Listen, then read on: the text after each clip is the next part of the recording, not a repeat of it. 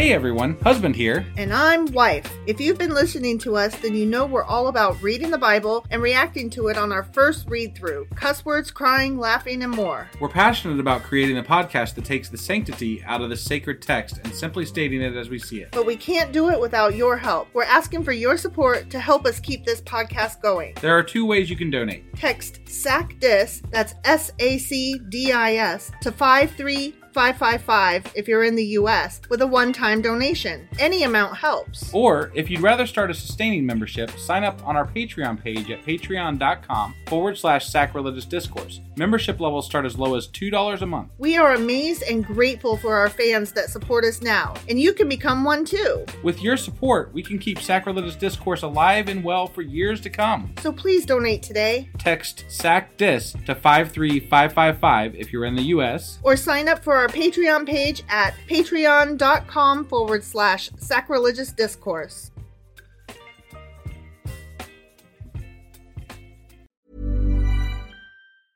Hiring for your small business? If you're not looking for professionals on LinkedIn, you're looking in the wrong place. That's like looking for your car keys in a fish tank. LinkedIn helps you hire professionals you can't find anywhere else, even those who aren't actively searching for a new job but might be open to the perfect role. In a given month, over 70% of LinkedIn users don't even visit other leading job sites. So start looking in the right place. With LinkedIn, you can hire professionals like a professional. Post your free job on linkedin.com/people today. Jewelry isn't a gift you give just once. It's a way to remind your loved one of a beautiful moment every time they see it. Blue Nile can help you find the gift that says how you feel and says it beautifully, with expert guidance and a wide assortment of jewelry of the highest quality at the best price. Go to BlueNile.com and experience the convenience of shopping Blue Nile, the original online jeweler since 1999. That's BlueNile.com to find the perfect jewelry gift for any occasion. BlueNile.com. Hey, it's Paige DeSorbo from Giggly Squad. High quality fashion without the price tag. Say hello to Quince. I'm snagging high-end essentials like cozy cashmere sweaters, sleek leather jackets, fine jewelry, and so much more. With Quince being 50 to 80% less than similar brands. And they partner with factories that prioritize safe, ethical, and responsible manufacturing. I love that. Luxury quality within reach. Go to quince.com/style to get free shipping and 365-day returns on your next order. Quince.com/style.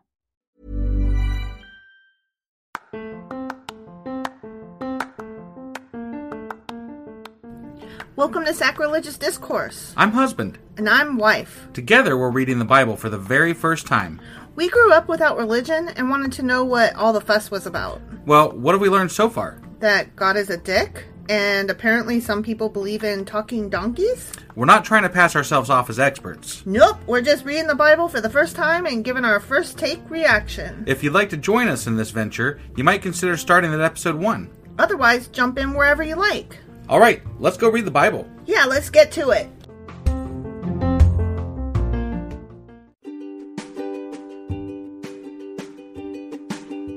Hey wife, did you know that Anchor is sponsoring our show? Really? Don't we use Anchor to distribute our podcast on Spotify and Apple Podcasts? Yeah, and we are on just about every other platform available as well, thanks to them. Why do we use Anchor as our podcasting service? Well, they make editing and distributing our show a breeze. What if one of our listeners wants to start their own podcast? Then they should head over to Anchor.fm or download the app to get started. Awesome! You guys should go do that right now! Husband! Wife! Guess what we're doing? I know what we're doing. Sacrilegious Book Club! Yeah, that. That's what we're doing. That's what we're doing. We are still in the book of Exodus, of Asimov's Guide to the Bible. Yeah. And today we are covering pages 130 through 142. Sounds great. Let's go do this shit. Okie dokie. Hey wife, do you like coffee in the morning? I sure do, husband. Morning, noon, night. Which reminds me, I need to add that to our grocery list because we're running low. Wait, before you do that, check out the website ungodlybrew.com where you can purchase a pound of your favorite flavor of coffee. What if I want more than 1 pound? Either order a larger amount, or better yet, get 10% off by setting up a subscription for every 2 weeks, or a month, or whatever works for you. Did you set up something special for our listeners? You know I did. Exclusive for our listeners, get an additional 10% off subscriptions by entering the code SACRILEGIOUSCOFFEE at checkout. That's a hellishly good deal. Ungodly Brew is hellishly good coffee. Okay, so remember last time we were discussing which pharaoh may have been the one that was the pharaoh of the oppression? Yeah. And we decided that it was probably Ramses II. Right. Okay. Yep. So now, starting on page 130, we're going to talk briefly about the pharaoh of the actual Exodus. Okay. Like, who was that guy? Right. Okay. Yep. If Ramses II was the pharaoh of the oppression, then Merneptah was probably the pharaoh of the Exodus. Got it. And the Israelites likely departed Egypt while it was distracted by European invaders. So they snuck out the back door? Kind of. It would have been European invaders on one side and Asian invaders on the other. So Egypt's hold on Canaan was broken during this time. Got it. And so that would have been when they most likely did their little exodus. Sure. And they were like, we're just going to go over here. Mm-hmm. Yeah, exactly. And to quote Asimov, the Israelites, in their drive to conquer Canaan, had to face only the native Canaanites and not a powerful Egyptian army. Because they were all preoccupied. And because they'd already been beaten down by the time the Israelites faced them. Right, right. So that's nice. that. Okay, so Yep. it was an opportune time. It was an opportune time that also gave them great opportunity later. Got it, yeah. So that's that section. Next is Horeb, page 131. Okay. And that's the mountain that is used synonymously with Mount Sinai. Oh, okay. So that's, the Sermon of the Mount, or the Mount of the Sermon that Moses went up Right. and did his thing on. Yeah. The Mount Horeb is mentioned a couple times, but it's also referred to as Mount Sinai. Okay. So those are those two things. Got it. Okay. Yep. We have decided that it's definitely not located in Canaan, and it's likely not even actually located in Sinai. It's probably Mount Seir, but whatever. So just a slight thing here. Mm-hmm. Sermon on the Mount was Jesus. Oh, my bad. So I just wanted to clarify that, because I was like, I threw me off a little bit when you said it, and I was like, I need to check that real quick, because I think that's wrong. Remember how I'm talking out of my ass? Yeah, right. Yeah. That happened just then. Right. Good catch. Good catch. Yeah, so that's not Sorry, that was not a sermon on the Mount. No. That was Moses going up and talking to God. And bringing the tablets and bringing down. the tablets down. Right. Okay. So anyway, that happened in Mount Horeb, a.k.a. Mount Sinai, which is not in Canaan and is probably not even in Sinai itself, like the city of or whatever. Oh, okay. It's probably Mount Seir, but then I just wrote, but whatever. Right, who fucking cares? Right. There's a mountain somewhere. Well, I mean, it doesn't matter what we call it now, because at this point, even if we find out where it actually was, tradition will dictate that it is where we say it is, right. Not where it actually was. Right. So the tallest of a range of mountains in Sinai is a peak called Mount of Moses. Okay. Because they just were like that. That's one. It's That's those. one right there. Yeah. So once again, tradition spits in the eye of facts and thereby obscures actual history. Womp womp. Right. So I'm not. Call me shocked. It be what it be. Right.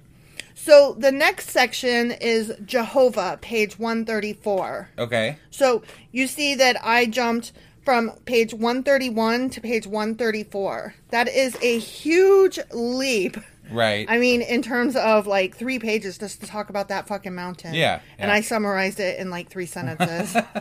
So I saved you. You're welcome. Yeah, thanks. Is what I'm saying. I appreciate that. Yeah. So on Mount Horeb, a.k.a. Mount Sinai, God speaks from a bush that is burning steadily without being consumed, right? Right. That's what happened. Yeah. Okay. God tells Moses that his name is, do you remember? Not exactly. The great I am. Oh, that's right. That's right. So God tells Moses that his name is, and then I have a whole list of things that it could possibly have been translated to, because we don't know which translation is actually correct. So it's I am that I am, or I am who I am, or I am what I am, or I will be what I will be. Something what about like I that. am what I am? That is Popeye. Yeah. And not God or Moses. So, fuck off. Got it. So anyways, the people are unimpressed when Moses and his brother Aaron relate this whole story to them. Yeah. So they climb back up the mountain, and God tells Moses that his name is also YHVH. Right. Right? And we don't know what that means either. So it could be Jehovah, or the Lord, or Adonai, or most likely Yahweh. Right. And we hear all of those in church now because they've just adopted all of them. Right. Yeah. Just collect them all. They're just, exactly like Pokemon. Right. God's names are like Pokemon. Yeah. Okay, so that's that section. The next section is Aaron, page 135. Good old Aaron. Good old Aaron. And in this chapter, there is a whole bunch of genealogy listed. Gotcha. Okay? Yeah. So Moses and Aaron were of the tribe of Levi. Yeah. And the priesthood was eventually combined to descendants of Aaron. So the term Levite is synonymous with priest. Got it. And right. that yeah. makes sense. That's right. So I, for 2 seconds, started to write down all of these names. And then I realized I don't fucking care because it doesn't matter. Right. So anyways, that happened. There's a whole list of genealogy. Yeah. Of how we get from names that we never used, there weren't stories about them, all the way down to Moses and Aaron. Got it. Okay? Okay. Okay. So the next section is the magicians of Egypt on page 136. Okay. Okay? And this is exactly what I wrote. Ugh. So after that boring genealogy report, back to the story. Right. Which is exactly what happens. And that's kind of a summary of what Asimov actually wrote. Got it. So, but mine is better. So Moses and Aaron tried to impress Pharaoh by turning a rod into a serpent. Yeah. But Pharaoh thinks it's just a trick, so he's super unimpressed. Right. And then Pharaoh tells his magicians to duplicate what he calls a parlor trick, but of course they can't. Right. Okay? Yeah. Now, this part was really super interesting to me. Based on a brief passage in 2 Timothy, which I think is New Testament stuff, so we're like way long from that, okay? Yeah. So based on a brief passage in 2 Timothy, there's a Jewish legend which states that the magicians' names are probably Janus and Jambres. Okay. And that they were so impressed by Moses that they eventually joined the Israelites, but they died in the course of the Exodus. Oh, wow. But that's just a Jewish legend. Sure. Okay, so it's just a story. Right. And I thought that was really cool. Like, we have potentially their names based on this legend. Right. Or based on a line from Timothy that has these names. Right. But these names were clearly added at some point later because there are no other names that are even similar at all to that kind of name during that time period. Got it. So those names are anachronistic. Got it. And they can't possibly... They were added whenever that portion of the Bible was written. Right. Okay. Okay, so next section is Passover, page 138. You mean the great murdering of children? Exactly that. Yeah. Yes. So Moses and Aaron bring a series of disasters upon Egypt. Plagues, various pestilences, unusual weather, and those are all collectively called the 10 plagues of Egypt. Right. And we all know those, okay? Yep. No reference to these plagues is found in any source outside the Bible. But there was a theory in the mid-1950s that maybe the planet Venus had undergone a near collision with the Earth, causing mayhem. Really? Yeah. But no astronomers, scientists, or biblical scholars take this story seriously. I was like, that could be proven wrong in a minute. Exactly. But it was interesting. And think Right. about it, Asimov wrote this only a decade after that. So Right. it would have still been a scandal in his time. You know what I mean? Right. Okay, so the 10th plague was the biggie, wherein the firstborn male of every house in Egypt was slain by God. right? That's the one that you were referring to Right, just yeah, now. yeah. The Israelites, of course, were spared due to the blood of the lamb that they had been eating that evening in a ceremonial meal. Yeah. That blood being placed on the door of each of their houses. Yeah. Okay.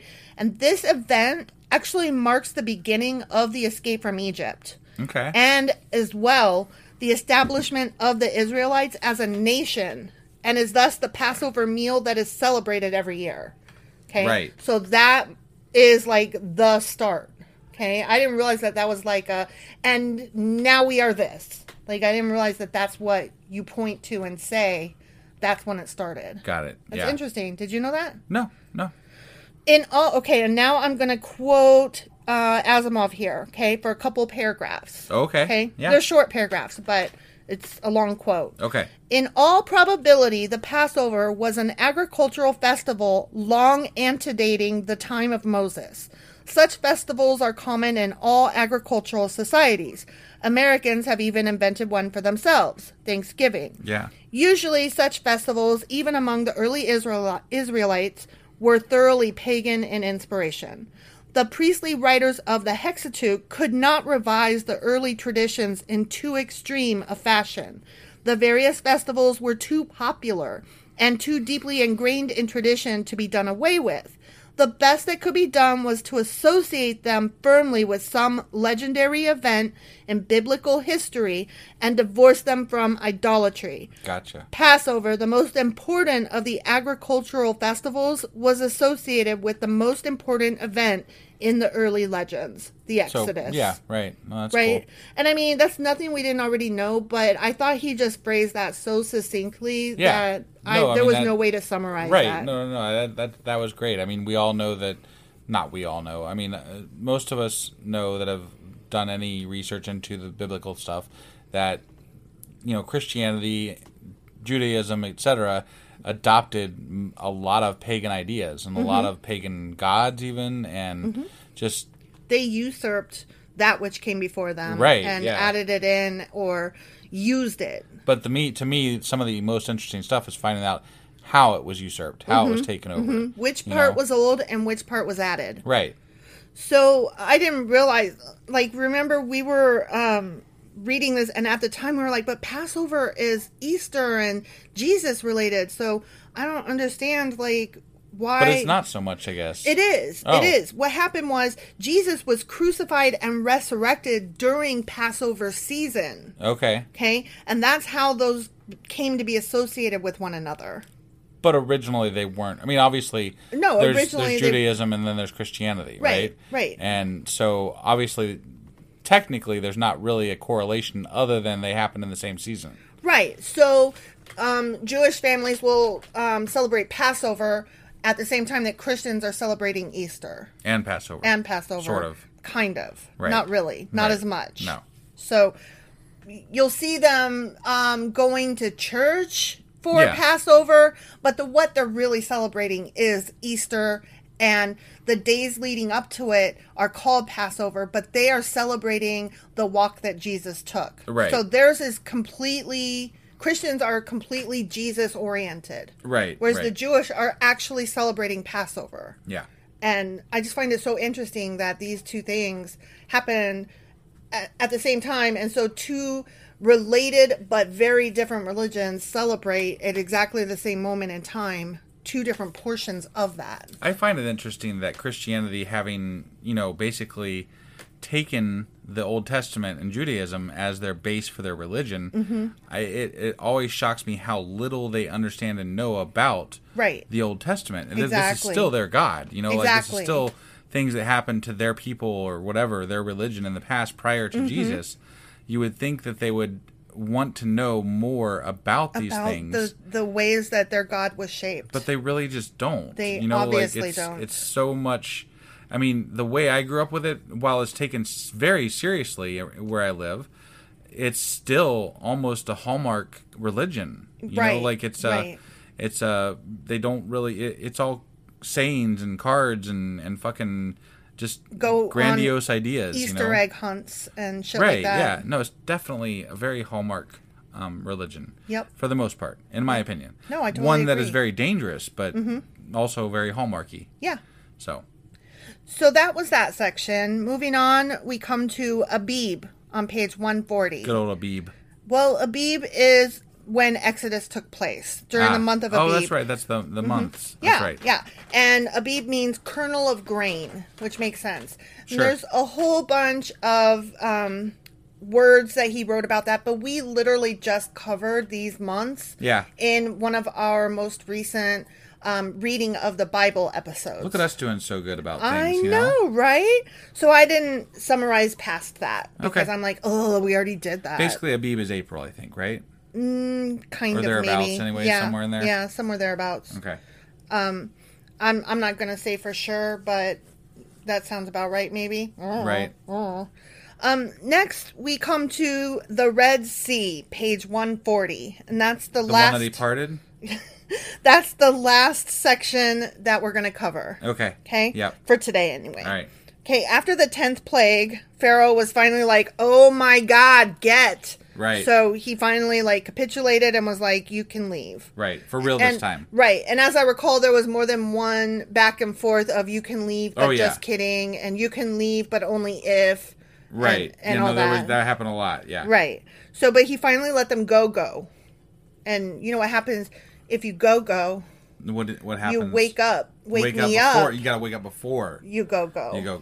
Yeah. Yeah. And don't leave me hanging on. Like a yo-yo. Like a yo-yo. Yeah. Yeah. Exactly. No, definitely. That's you got to do it that way. Do it that way. Right. Yeah. So these guys traveled east, which was the longer route. Because if they had traveled the shorter route going north. Wait, east. Okay, north. Yeah. Yeah.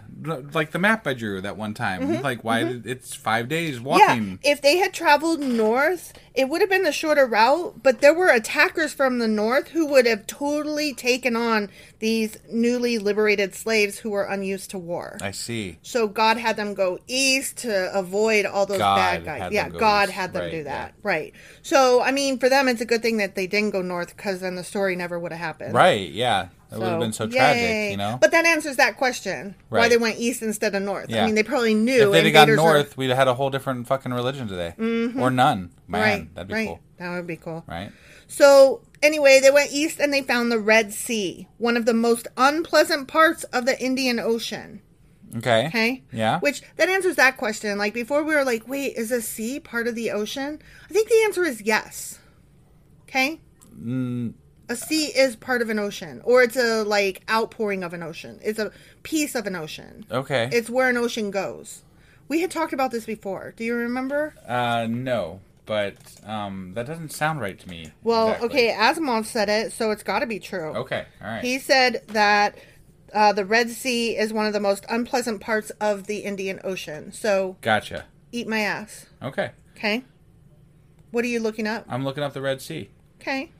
Yeah? So there, it's right there. See? Yeah. Like it's between Saudi Arabia I and see, Egypt and but they Sudan. don't. Right? No, I know. But it's so I guess it is connected to the Indian Ocean, but it's almost set apart.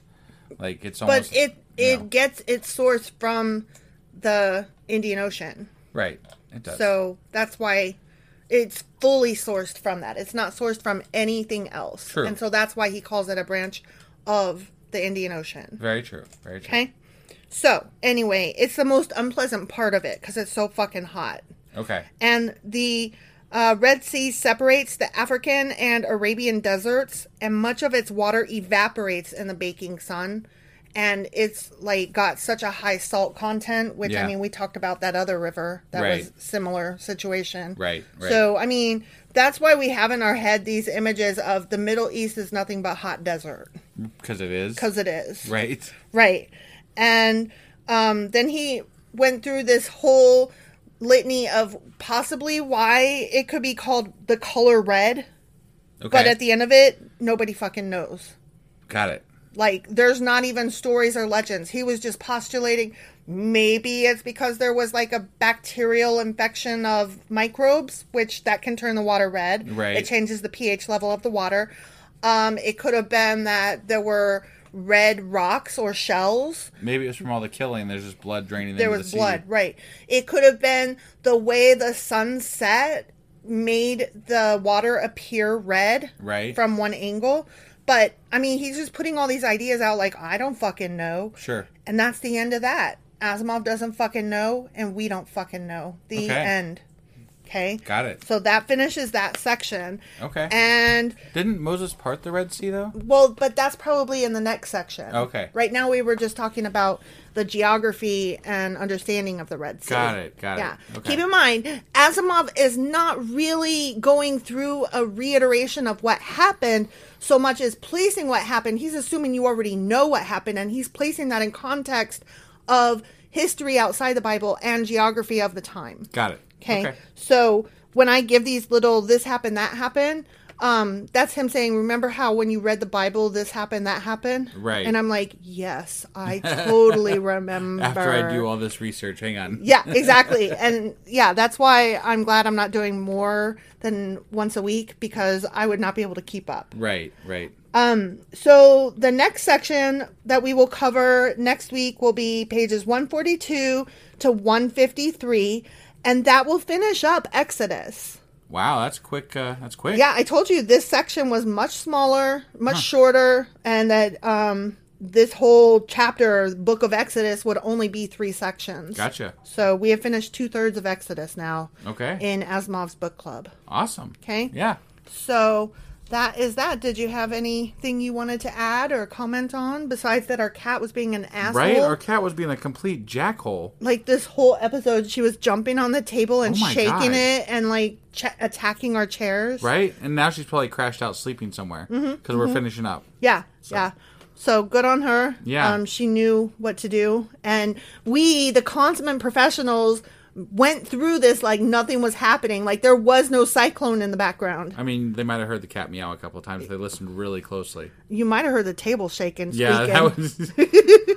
That was pretty fucking bad. Right? Oh well. Apologies, you guys. Yeah, if you heard it, sorry about that. Whatever. But, anyway, that was our... Sacrilegious Book Club. For this Sunday, and we got our weekly replay today if you do that thing. If you do that thing. Right. And then tomorrow we will be back to our normal reading covering 1 Kings chapter 16. Yep, we will see you guys then. Bye.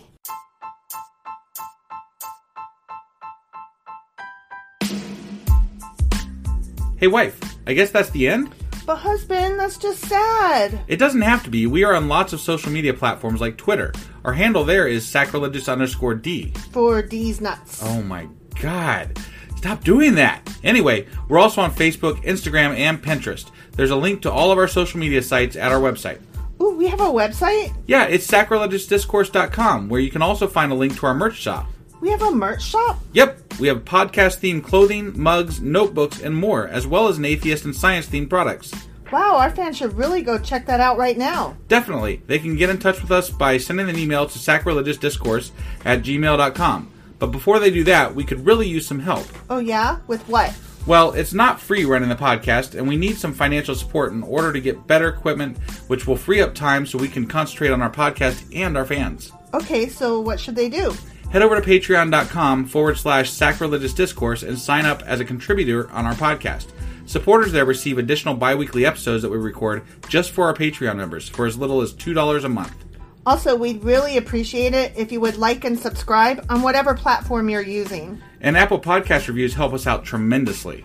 Like and subscribe. Leave an Apple review. Join us on Twitter. Support us on Patreon. That's a lot of instructions. Don't forget to say thanks. Thanks. Okay, bye.